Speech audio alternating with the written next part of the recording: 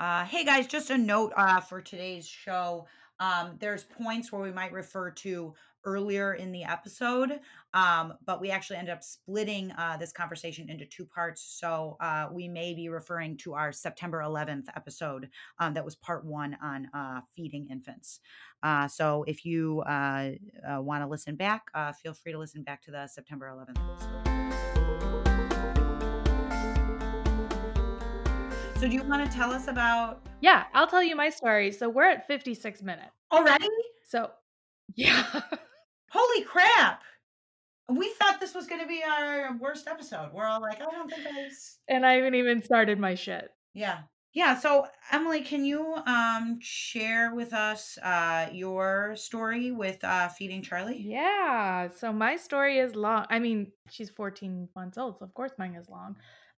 Okay, so back to what we were talking about earlier, babyfriendlyusa.org. Um, so there are specific hospitals throughout the United States that are quote unquote baby friendly hospitals. And this initiative, I believe, is newish, I would say maybe in the last like 10 years or so, maybe even less than that. But anyway, so the hospital that I delivered at was one of these baby friendly hospitals. And going into it, I was like, ooh, this is nice because everything I had on my birth plan, my quote unquote birth plan that I never ended up writing, was on there. So I wanted things like I wanted immediate skin to skin. That's part of it. I wanted delayed cord clamping. That's part of it. I wanted actually that was the two. And I wanted an epidural. They knew that. Um so the idea behind this baby friendly initiative is to set a woman up for the greatest success for breastfeeding. So they do something called the golden hour, where for a whole hour after Charlie was born, other than like cutting the umbilical cord and like basic wiping down, she did not come off my chest. Oh, I wish I had that. Yeah, I know. I'm gonna request it for the next one. It was so nice. Like they didn't take her away to weigh her. They didn't do fingers and toes prints. They didn't do like they put the goop on her eyes because you have to do that for a certain like a certain time period. But other than that, she was just on me for a good hour. Hmm. And I know it was actually really kind of nice. But the whole theory behind that is the skin to skin contact will start releasing that serotonin in the mother's brain, which will then start the whole production of breast milk. Mm. Um, so they did that. And then I'm just going to quickly read through the quote unquote 10 steps to successful breastfeeding by Baby Friendly USA. So, number one, have a written breastfeeding policy. Okay. Number two, train all healthcare staff with the skills necessary to implement this policy. Okay. Number three, inform all pregnant women about the benefits and management of breastfeeding. They did do that. Number four, help mothers initiate breastfeeding within 1 hour of birth. They kind of did that. We'll touch. Five, show mothers how to breastfeed and how to maintain lactation even if they're separate from their infants. 100% did not show me that. Number six, give infants no food or drink other than breast milk unless medically indicated. Okay, we'll get into that. Um, Practicing rooming in, like you mentioned, so allowing mothers and infants to remain together. There's no nursery time anymore. 8, encouraging breastfeeding on demand. 9, no pacifiers or artificial nipples Mm. to breastfeed infants. So that is why I never received nipple shield. Mhm. And 10, foster the establishment of breastfeeding support and refer mothers to birthing centers or outside breastfeeding support. Okay, so here's my story. And I don't even remember her name, so I should give her some random. Ooh, I do remember her name. We're gonna call her. Fuck. For some reason, I like Karen and Susan are coming into my brain, and those are mothers' names. So we're not gonna use those names. Let's call her Mary. Okay. Mary. Her name is Mary. I'm gonna write it down. Mary.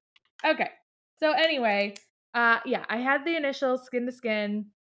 And I had a very long labor, if you listen to our last podcast, and I was swollen to all hell. So, like, my nipples were just not cooperating. Like Charlie could not latch. And they even told me that babies at 37 weeks are less likely to latch because they're smaller and they're less developed mentally. So the sucking coordination may not be there. So we already have two things right off the bat that are just like, okay, great. Um, so I wasn't producing, she wasn't latching. And they kept telling me, oh, we'll bring in a lactation consultant. We'll bring in a lactation consultant. I never saw a lactation consultant in the hospital. As often as they said, oh, we'll bring one in. At your baby-friendly hospital. Yes, I never saw a lactation consultant. Wow. Not one. I literally continuously just had nurses coming in, grabbing my boob and shoving it in Charlie's mouth and like massaging my boob and being like, this is how you do it. This is how you do it. And I'm just like, obviously, this isn't working. Like, you guys keep doing these things and nothing's happening. So I had one nurse who was great. She came in, she told me, she showed me how to hand express. So I was able to get a little bit of colostrum out. So I was able to give Charlie that. But that was it. Like the whole time we were in the hospital for 3 days. So that was it. So she was not a happy camper.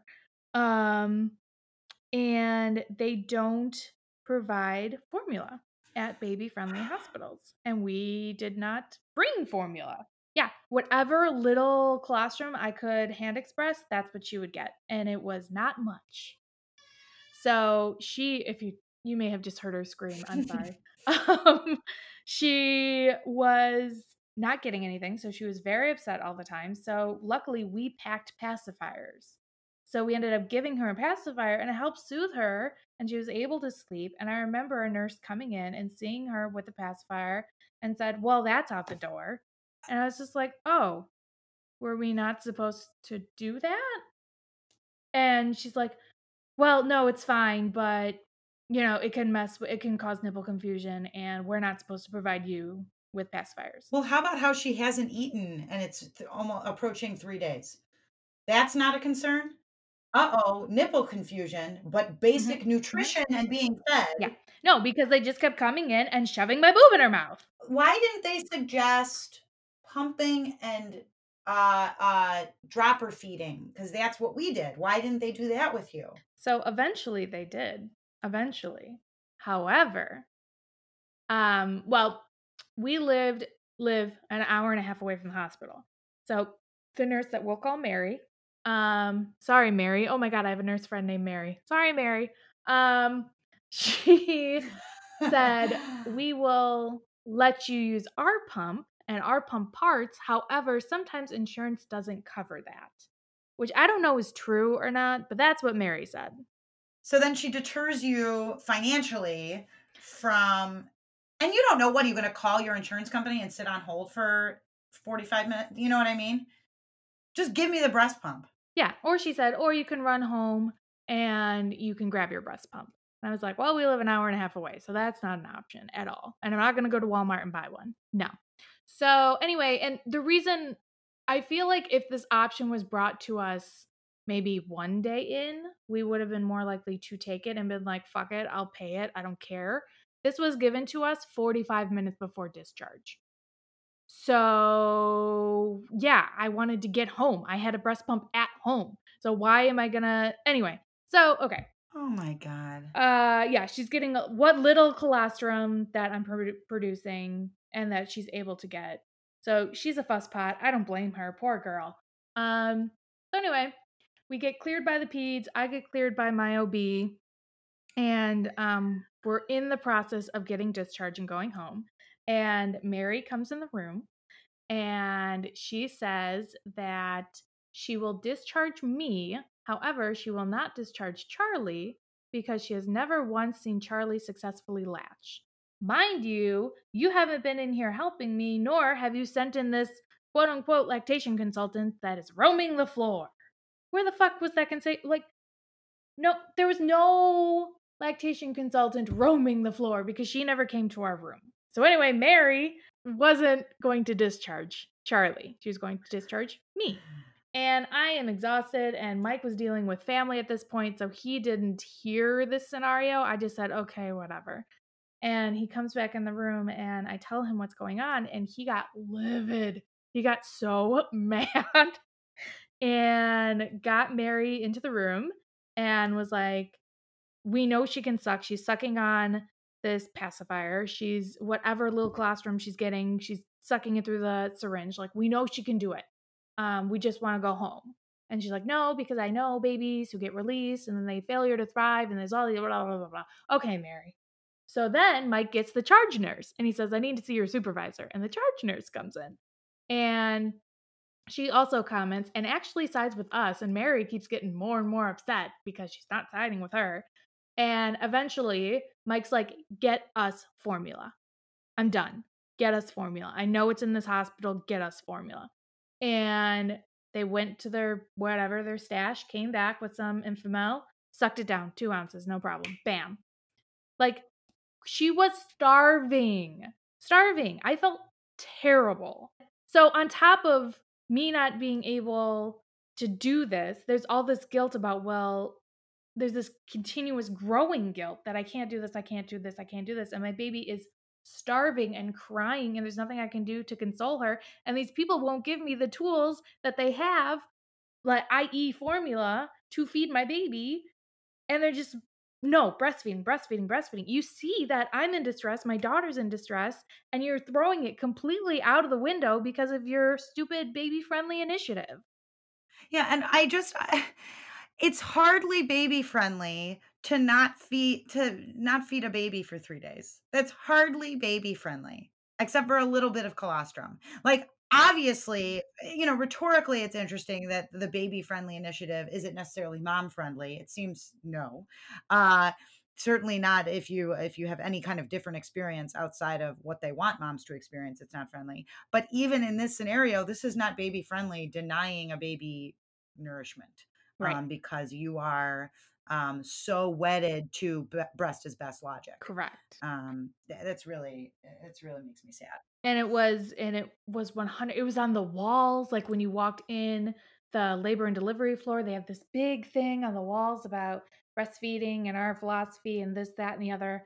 Because I remember my dad walking in and commenting on it. He's like, "That's weird."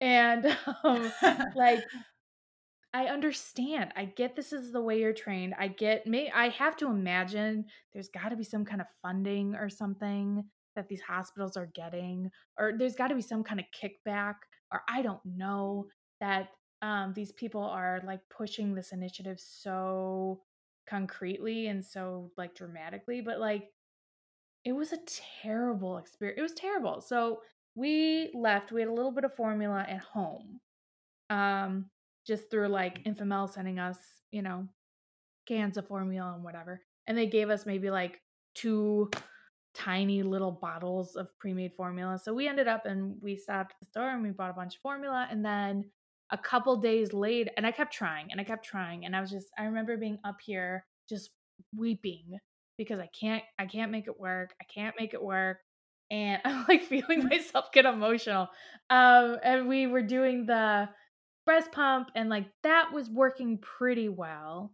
So we were doing a lot of bottle feedings at that point, and plus with the formula. So it was, like, maybe a third whatever breast milk I could get, and then 2/3 formula, and we were doing that for a couple days, until I could get into my pediatrician's lactation consultant, who was amazing. She was phenomenal. Um, I got in there, and the first thing she said to me, she said, "What are your goals?" And I said, "Well, my goal was to breastfeed, but I don't know if that's possible." And she said, "Okay, that's fine. So here's what we're going to do to try to get you to that goal. And here's a bunch of information that we're going to talk about formula. So if you go this way, that's great. If you go this way, you now have the information about formula too." I was like, why couldn't you do this at the hospital? Like, why can't you just listen to the mother, say, "This is what I hope to achieve. However, if that's not possible, here are the tools and knowledge that I had zero of about formula, and it's perfectly fine whichever way you choose, and here's all your information." Yeah. I keep being reminded of this, like, there's so many issues in parenting and pregnancy that it creates this versus, and then people get entrenched in their camps, and it's just unproductive. and it's just not. I don't think it's a medically sound approach. I don't think it's taking the mom into consideration at all. And yeah, exactly what this final lactation consultant did. That seems like a holistic and baby and mother centric approach. That seems to work. That's good. That doesn't make you feel guilt. It doesn't make you feel shame, and it gives you all the information you need. That's what we're looking for. A one size fits all is not working. Yeah, it's not. It's not. And to say, that whole idea of like fed is best, I think that's the new thing that's kind of starting to come out a Huh. little bit. That's the way it is. Fed is best. Not breast is best, not formula is best. Fed is best, however that I be. love that. Yeah, and it was a wonderful experience. She took me in this other room. It was nice and calm and quiet. And she's like, just do what you normally do. And I'll like adjust you and whatever. And I put Charlie on the way I've been doing it. And of course she latches immediately and everything's perfect. And I'm like, you little snot. And then the woman walks out and she spits you out. Yeah, she's just like, "Oh, it looks like you've been doing this for weeks." And I said, "Well, this is the first time it's successfully happened, so thank you." Like, of course, Charlie Marie. Ugh. Um, yeah, so anyway, let's fast forward a little bit because I feel like this is a very long story. Fast forwarding, I ended up only making it about 3 months breastfeeding. Um, Not that Charlie wasn't growing because she was, but she had a lot of colic, she was fussy, and I wasn't producing a ton. And, I was like pumping at 2 in the morning just to keep my supply up. And I was doing all these things to just keep my supply up. And it was really wearing on me. And I wasn't happy. I hated it. And she didn't seem all that happy either. I mean, she was Yeah. getting food. I wasn't starving my child. However, like, it wasn't an enjoyable experience for us, which is what you want from breastfeeding. You want this like beautiful experience that, you can like, and I still had those moments and I still loved those moments with her. And I'm glad I at least was able to do it for 3 months. Um, but yeah, I remember there was a day I went and my husband was, I don't know, he was doing something. And I went up to him and I was just like, and I was talking to him about it for a while now. And I said, please just straight out tell me it is okay to stop breastfeeding. I just need to hear you say it. And he said, yeah, it's okay if you stop breastfeeding. And I was like, okay.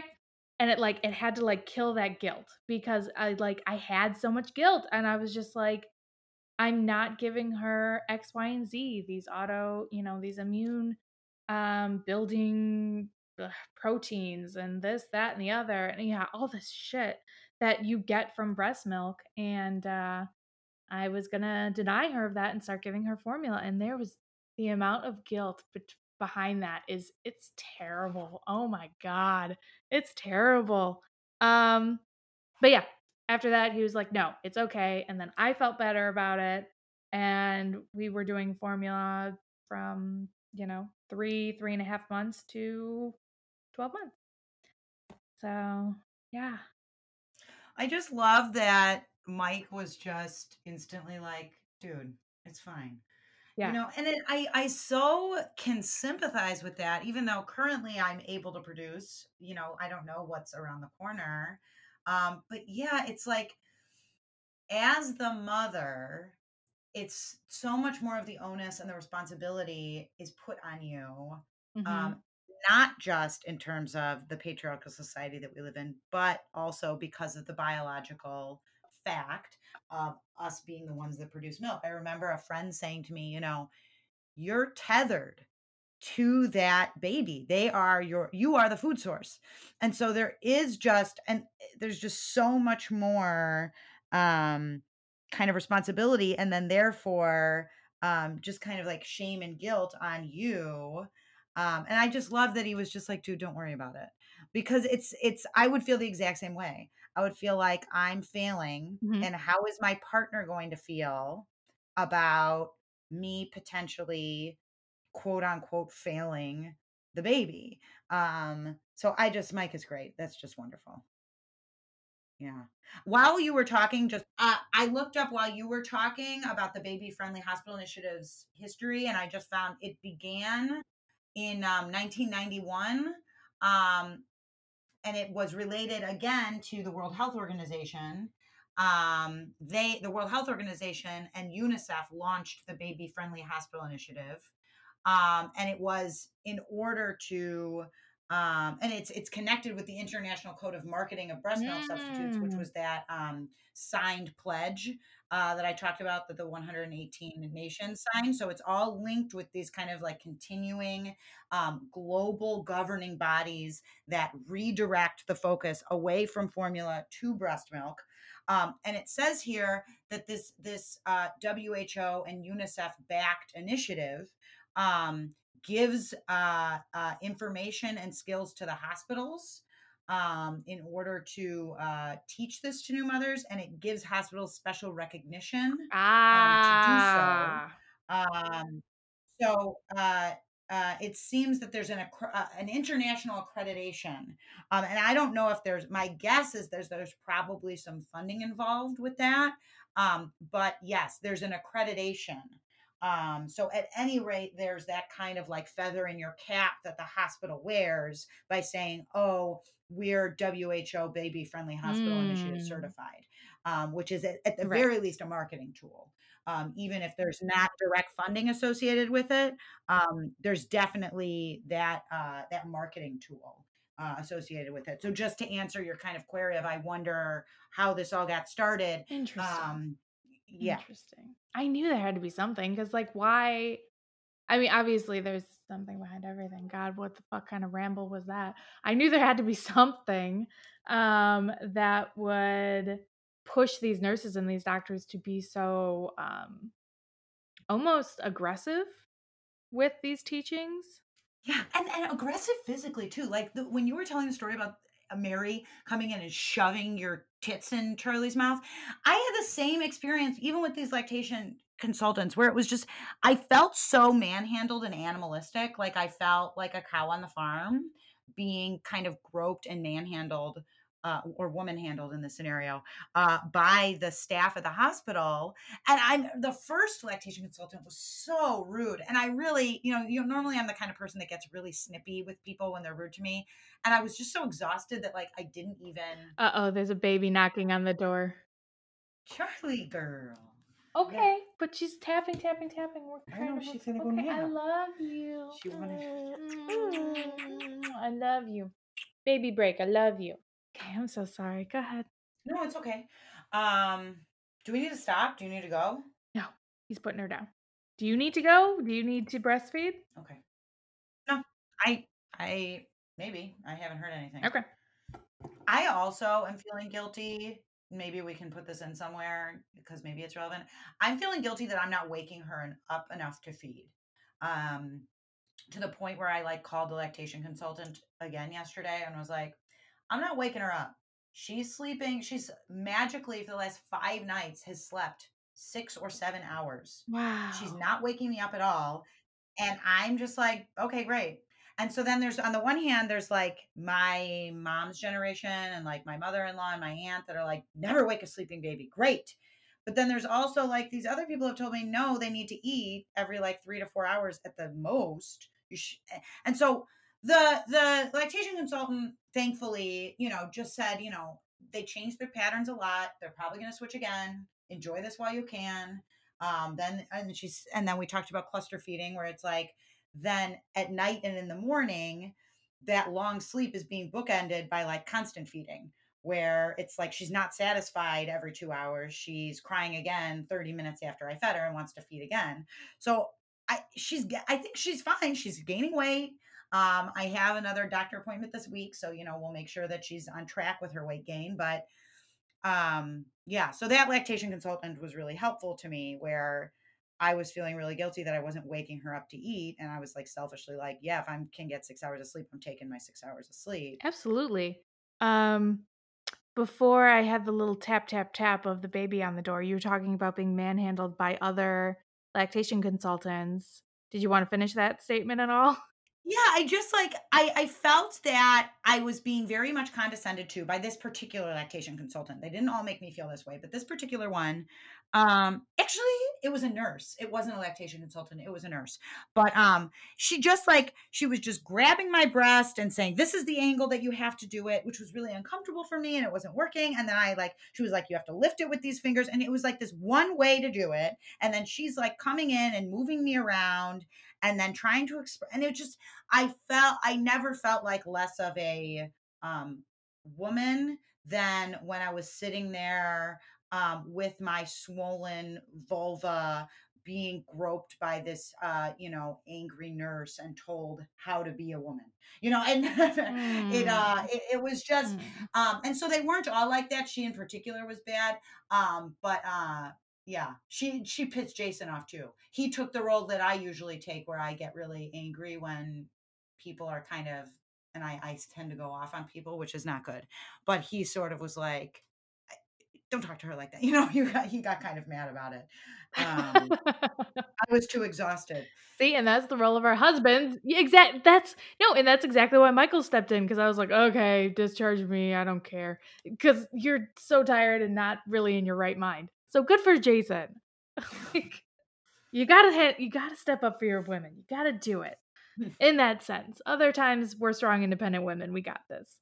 Um, I kinda wanted to, like we kinda got in a side thing, but I wanted to like switch back and something you were talking about women given formula and then they couldn't afford it, so then they were using substandard formulas. That was the concern in the late 70s and early 80s by the World Health Organization, especially in less developed Okay. countries. That was the context of that. Yes. Yeah. So I wanted to do some number crunching because I thought it was very interesting. Because one thing we wanted to discuss was the whole idea that, well, formula feeding is just easier. And, you don't even have to you don't have to do all the stressors of breastfeeding. Formula is just easier. And I can tell you, I'm not poo-pooing on breastfeeding. I understand there's a lot to it and it can be very difficult. So in no way am I poo-pooing on it. However, to say that formula feeding is easier, I do not agree with. Yes. Um, there are, for instance, just whatever, it's 2 in the morning and your baby needs food, you can sit up, whip your boob out, and feed your baby. However, I needed to get my groggy ass downstairs, make a bottle correctly with the right proportions, then warm it up, and another thing that I didn't know about, and call me a bad mom, I don't care, but apparently, formula isn't sterile. So you're supposed to be boiling your water and then or like boiling your formula to kill off anything. Oh, But then you have to think that the water has to cool. Needless to say, as you can tell as I'm talking, I didn't do that. I just gave her like it was infant water. It was like, it wasn't tap water or anything. It was infant water, but I didn't boil anything. But apparently, you're supposed to boil something.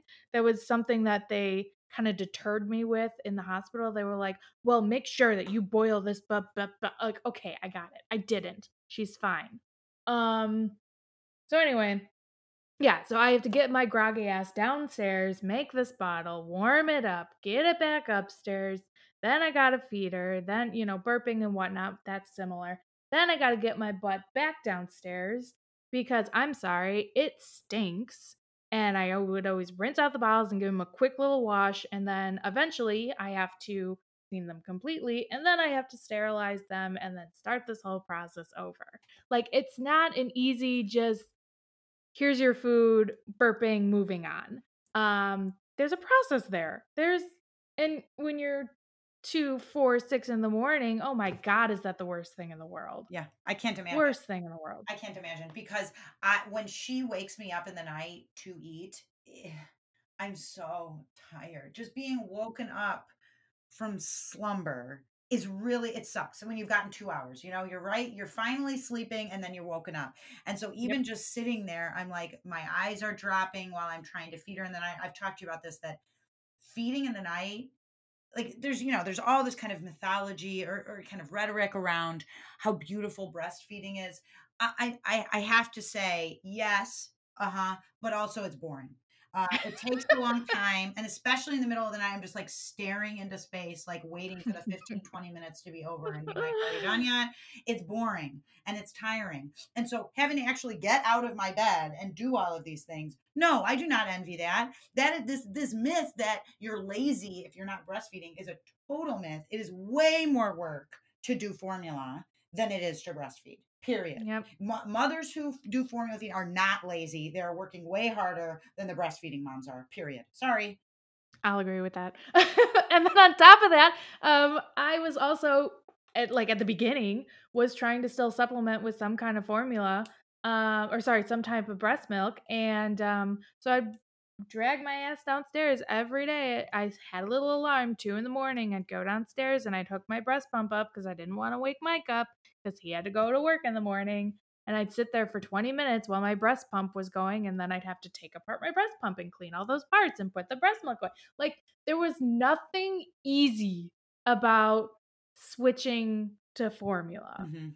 I guess in a sense, like emotionally, I was kind of like, I could take a breath. Like, I don't have the stressors of trying to produce food for my daughter because I can't do it. I physically couldn't do it. But everything else around it sucked. And um like I said, I crunched some numbers and it ain't cheap either. Let's talk about this, okay? So luckily, Charlie was able to just do regular formula. So there are a bunch of different kinds. You can have like babies who have sensitivities. There's like soy formulas.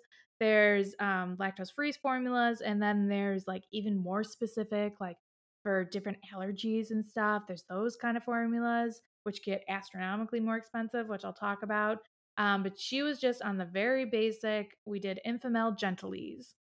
And at the point we were doing the Infamel Gentilese Pro Health or Pro Neuro Pro.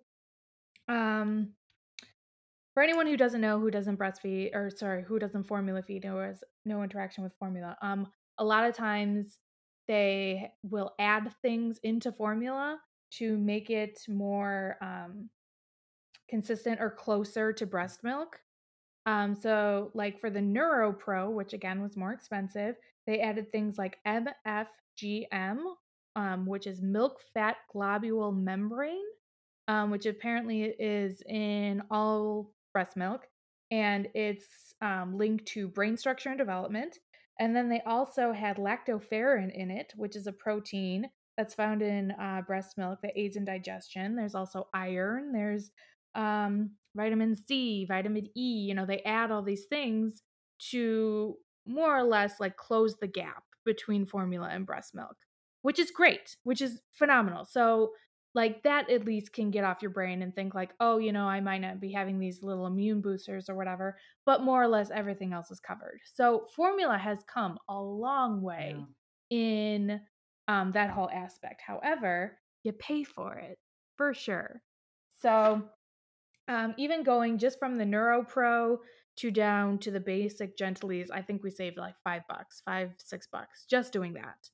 So at the beginning, we were doing the neuro because I was like, oh, I want to give her all that stuff for her brain, no. And then I don't know, we hit 6 months and she started eating solids, and I was like, okay. That Yeah. sounds terrible. No. I don't care.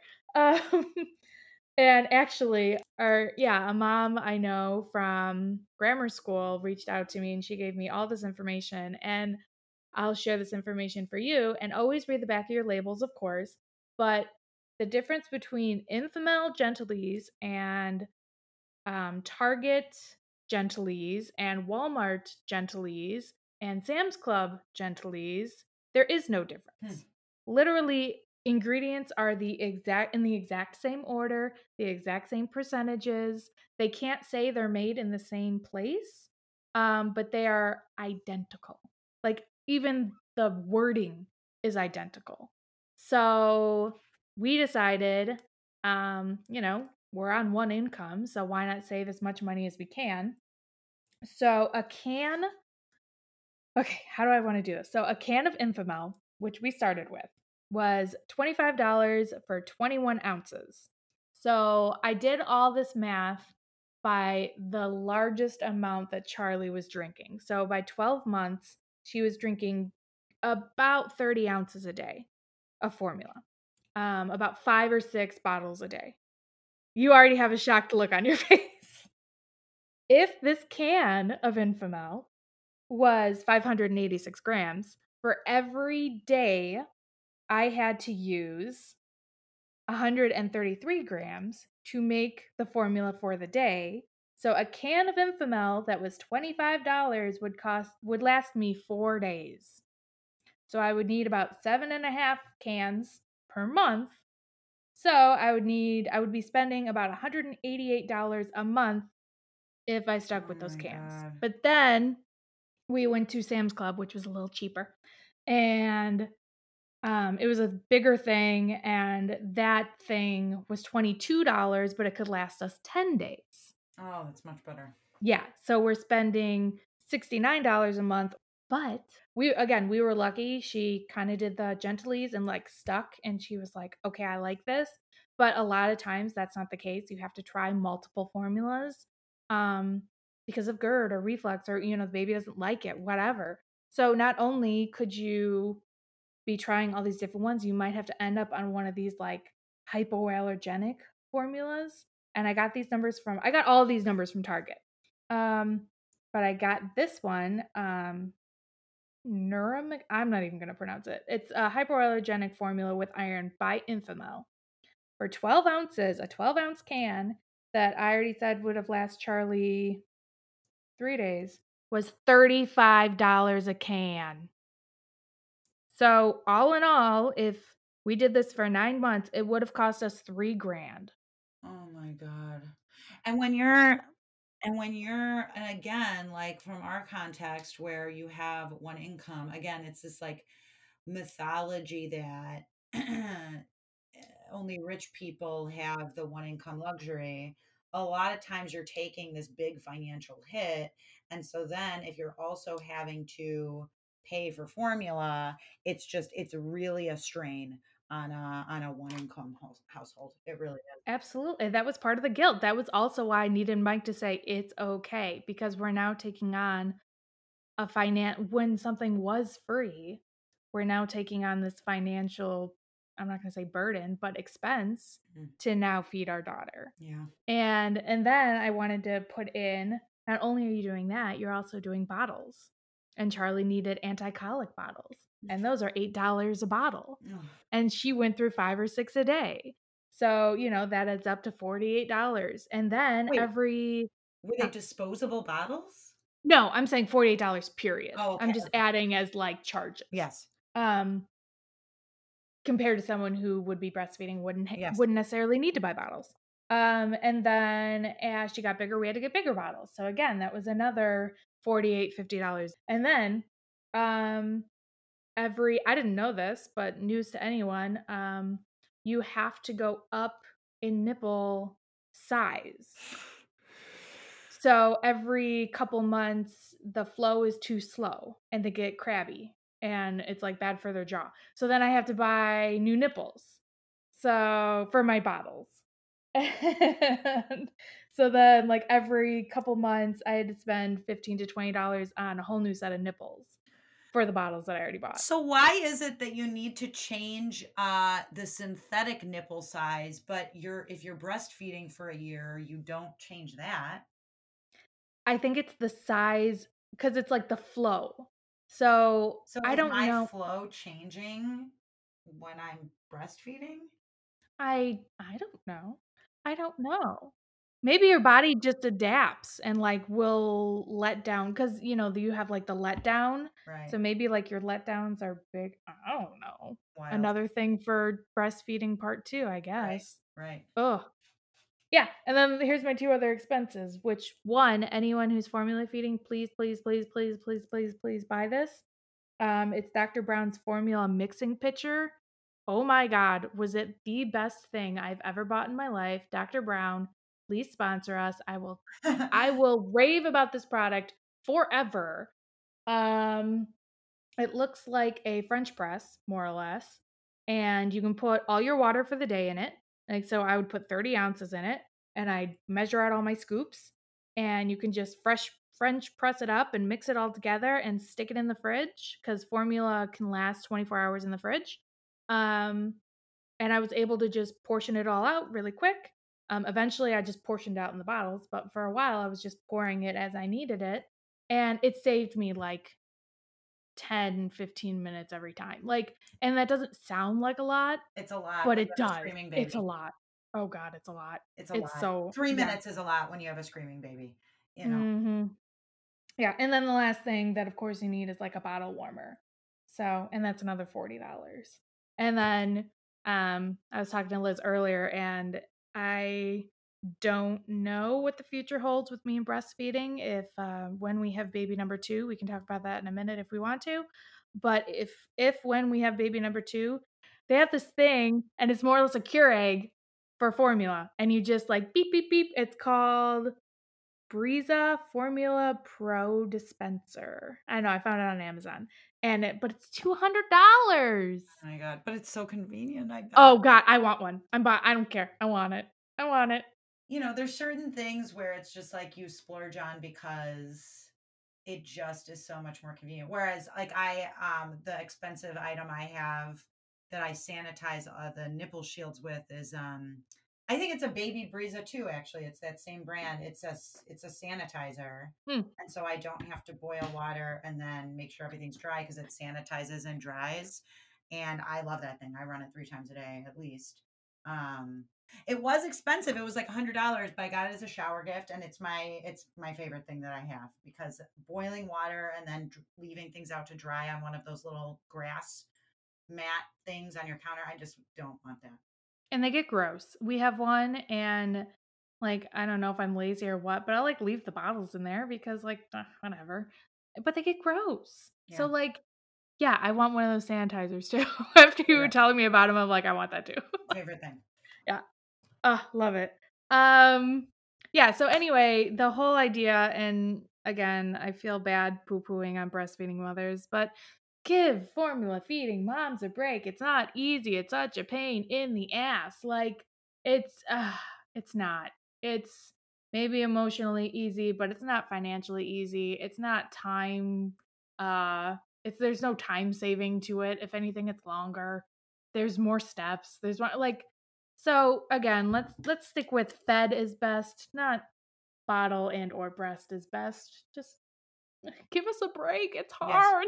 Yes, totally agree. Totally Ugh. agree. And I think that where that begins, I think, is in the culture of the hospital.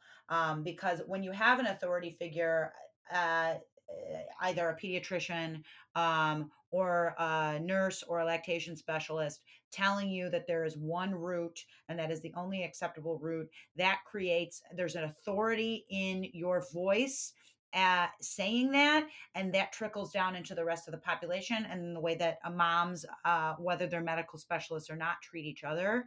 I do think that a move toward fed is best, and an informed understanding of why people make the decisions that they do around breastfeeding or around formula feeding is the way that we need to go toward.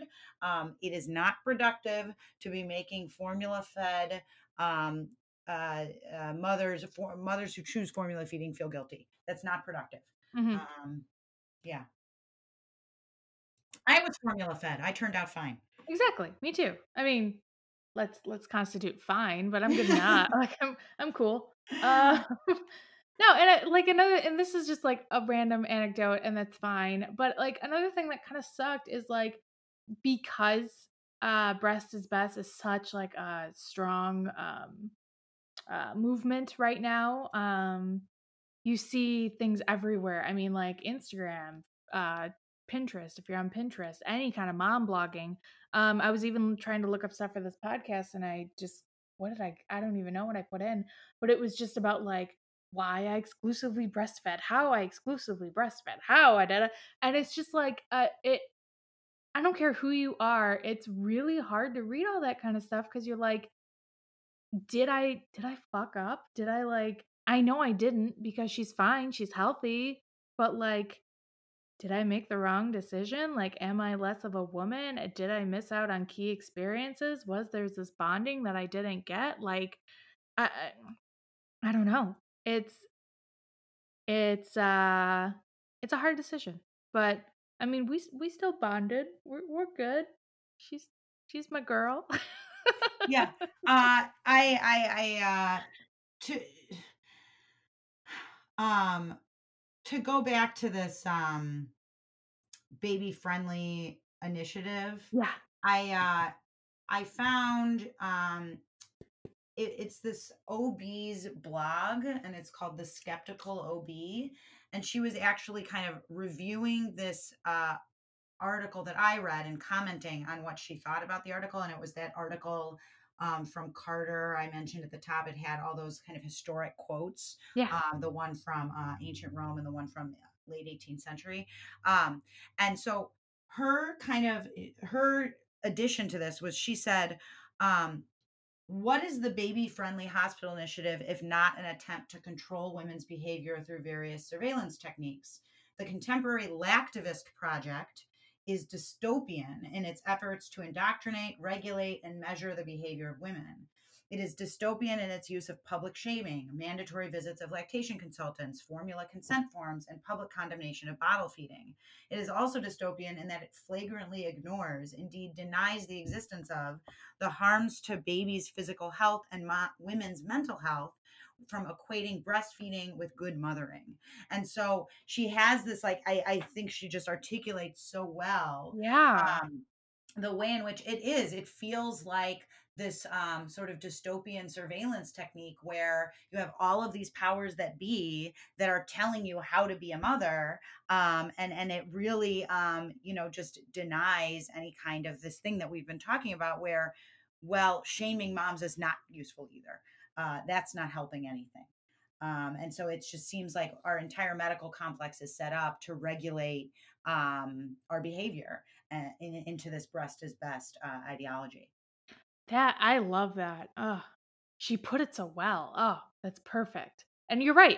It 100% is down to like the medical professionals in the medical field, because you go into the hospital, you go to your pediatrician, you go to your doctor, and you think that they know best. You think that whatever they're going to say, there has to be science behind it. Why would they steer me wrong? And in turn, they're just creating a culture of setting women up to fail. And how is that acceptable? How is that okay? Like, why can't we just adapt the whole idea that if you want to breastfeed, here are all the benefits for breastfeeding. If you want to formula feed, that is also good. Look at all these steps that these formula companies have made to try to synthesize something that is as close to the breast milk as possible. So, either way, you're not going to be a bad mom, whether you breastfeed or whether you formula feed.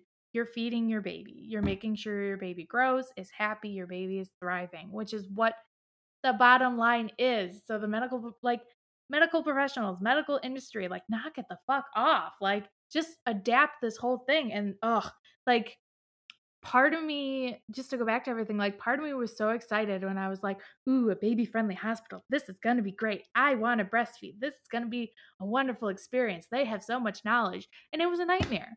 It was a nightmare. Like, up until everything, labor and delivery had its own struggles or whatever, but it was a great experience.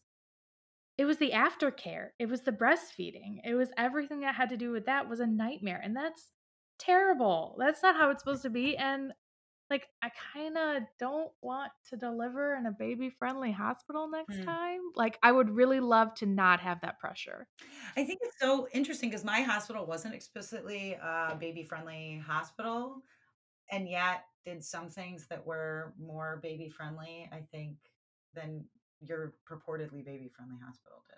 Absolutely. Like, when you were talking about your breast shield, I was they gave me this thing. It was Michael called them my boob hats. They were like they look like flying saucers almost. I don't even know how to explain this, but it was like a little saucer, plastic saucer, hard plastic saucer, and it had a hole cut out. So you'd put that over your nipple in the hopes that it would like pull your nipple outward. Huh. to, like, create, like, a more erect nipple to help with feeding, and it did shit, let's just say that. It hurt because it was made of hard plastic on a very sensitive nipple, so that was terrible, and I do wonder if they were to have given me just, like, that silicone breast shield or, nipple shield like you got, like, I really do wonder if things would have been different. Yeah. I wonder if we would have had success. Yeah. And it's just yeah, it's just to say that they're denying people interventions that might work does not feel helpful. Exactly. Talk to the mom. I feel like there should not only be baby-friendly hospitals, but should be mom and baby-friendly hospitals. Again, this idea that the mother is just considered the sacrificial cow for the thriving of the calf is really problematic. And again, not just because we should practice self-care and be a little selfish sometimes, that's okay, but also because this is a symbiotic relationship, and if I am depressed, or if I feel inadequate, or if I don't take any time to sleep, that's not good for baby either. So, how do we refocus to be mom and baby friendly hospitals, and mom and baby friendly societies generally, and not just all about the baby, because it's really neglecting 50% of the equation, frankly. Yeah. Absolutely. Absolutely. Yeah. Um, And in terms I mean, and realistically, in terms when your numbers would it only benefit your numbers if your initiative was to have breastfeeding be, like, the dominant form of feeding?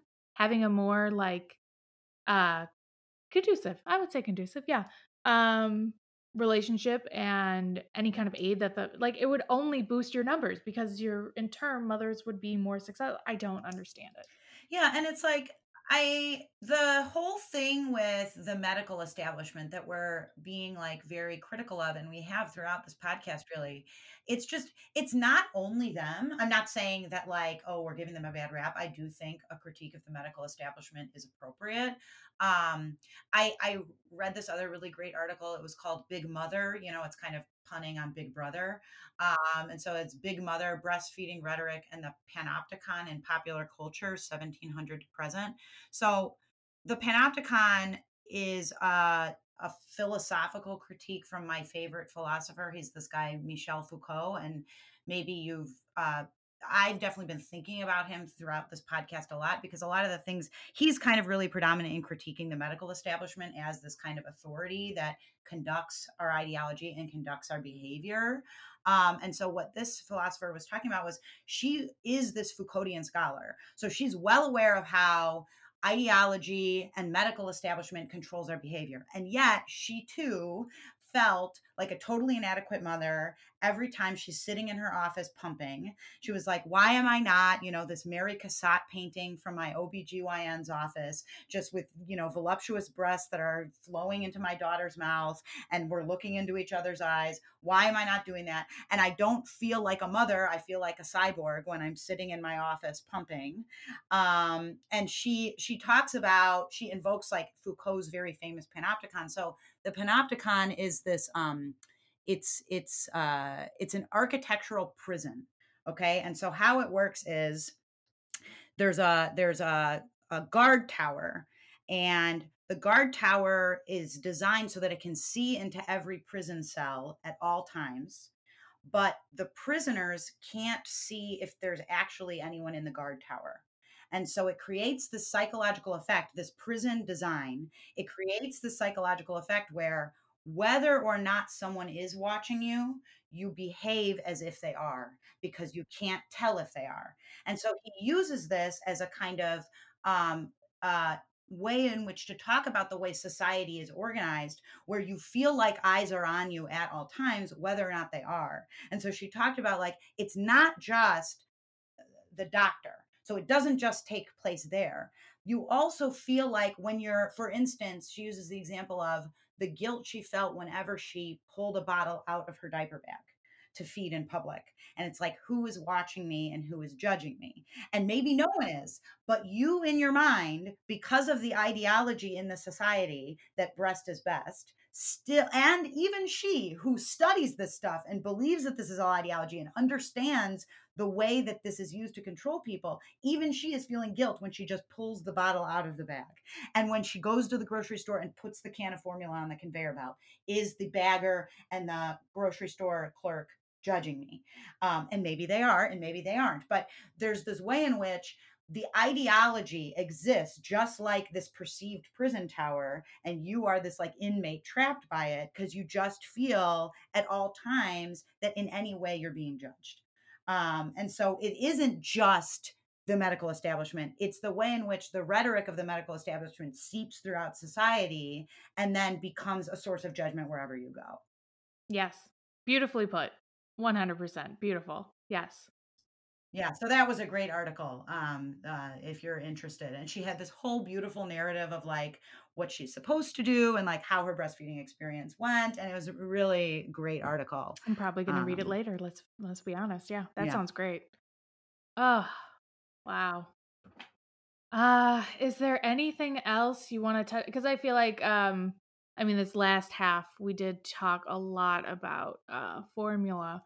Is there anything else you want to talk about breastfeeding? Anything um you're excited about, you're experiencing? You haven't breastfed in public, um, obviously because of COVID.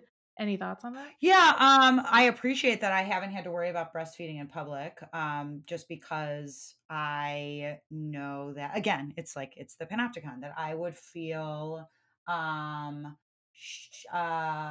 like people were saying, oh, which is something we talked about at the top of the podcast, where it's like, um, what, ew, why does she have to do that in public? There's this kind of idea that it's gross. Or at the other end of the spectrum, fetishized. It's like it just feels uncomfortable. I feel uncomfortable doing it. And so thankfully that's one upside of quarantine, is that just hasn't had to happen for me.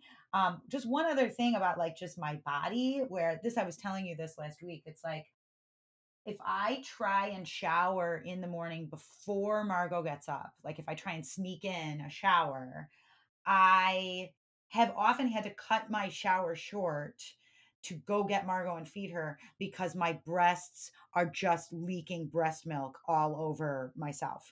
And so I can't even like get into clean clothes because I have breast milk everywhere.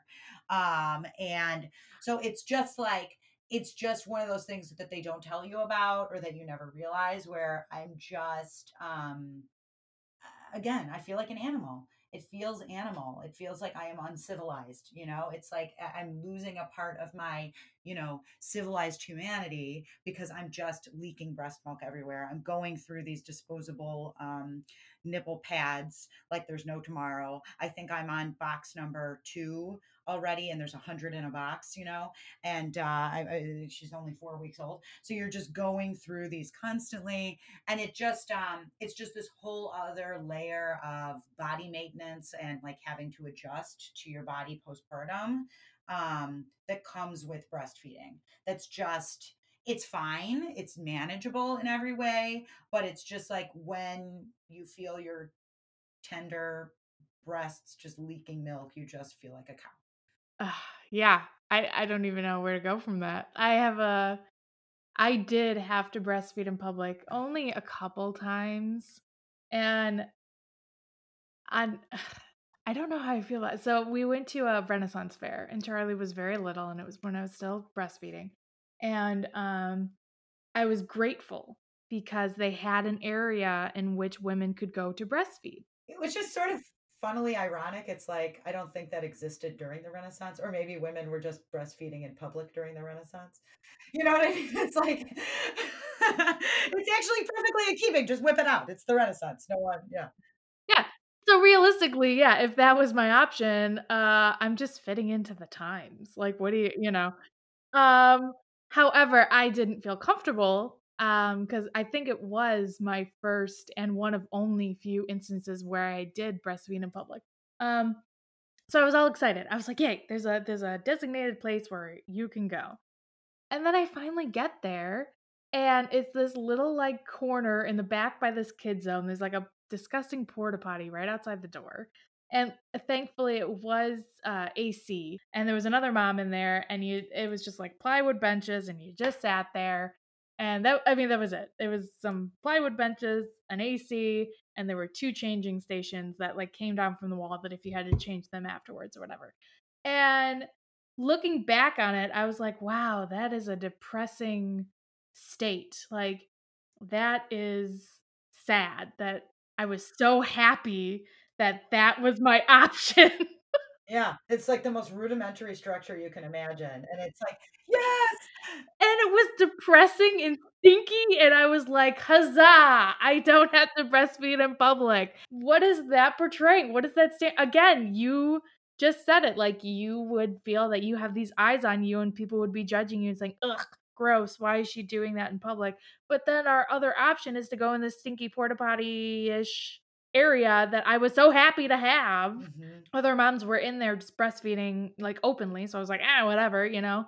Um, so in that sense, it was great, but in the other sense, it's like, what are we even, giving our mothers in the first place? Like, okay, we acknowledge that this is kind of awkward and we don't necessarily want to see it.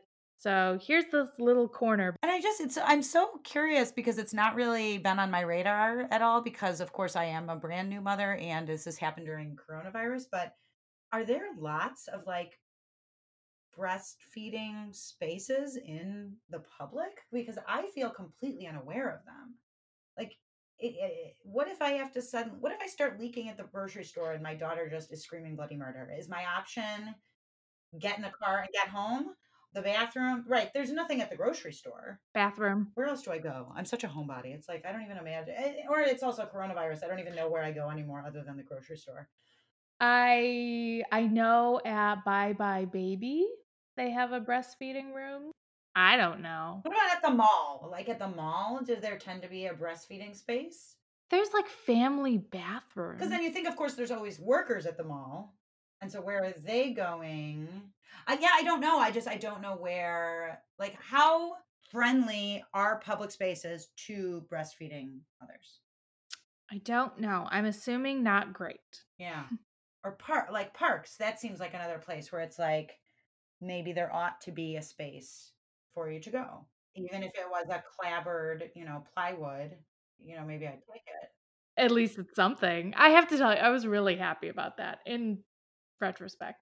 But then it brings up the whole thing, well, you've got those breastfeeding shields. Why don't you just use one of those modest breastfeeding shields that are the biggest pain in the ass I have ever had in Mhm. my life?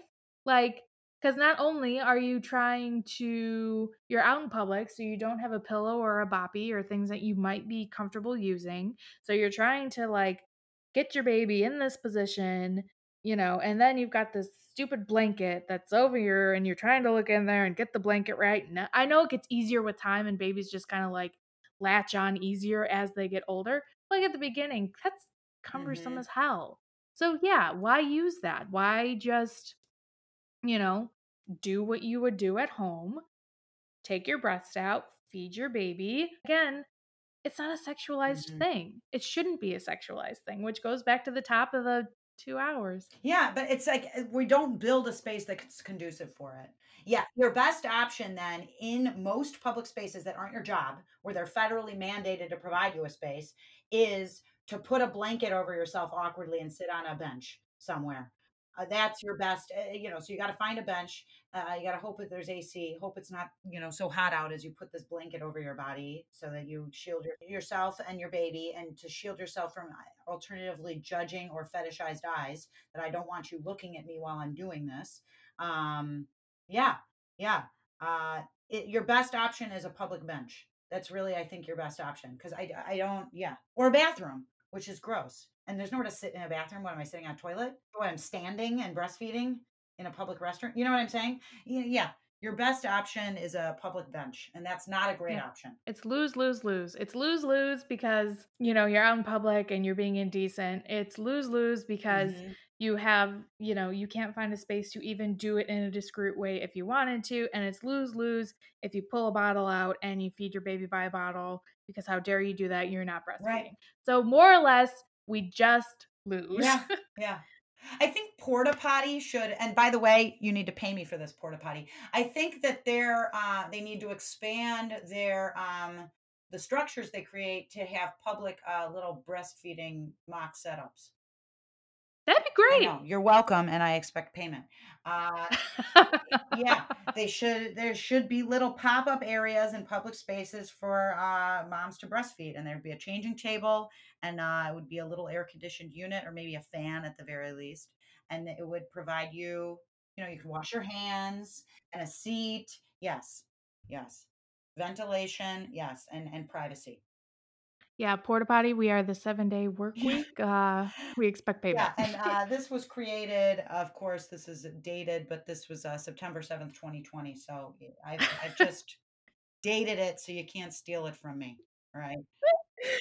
Oh, that would be great. I never even thought of Yeah. that. Like, I mean, because what more is a porta potty? Just take the potty part out. Yes. Yeah. Okay, anything else you wanna talk about? Anything I mean, again, in the comments or any way you wanna communicate with us, if you would like us to do a second breastfeeding, formula feeding, podcasts, we're happy to. I think there's a lot of stuff we brought up that we can definitely do more research on and touch on. So, yeah, anything else you wanna add? No, thank you so much for listening. Yes. I think that's it. Yeah, so we are the 7-day work week. We are available pretty much any major platform that you listen to podcasts. Just search for the 7-day work week and we will more than likely pop up. And we're also on Twitter and Instagram at 7-day work week pod. So if you ever want to interact with us or get updates on upcoming podcasts or anything like that, that's the best way to get in touch with us. Thank you. Bye. Bye.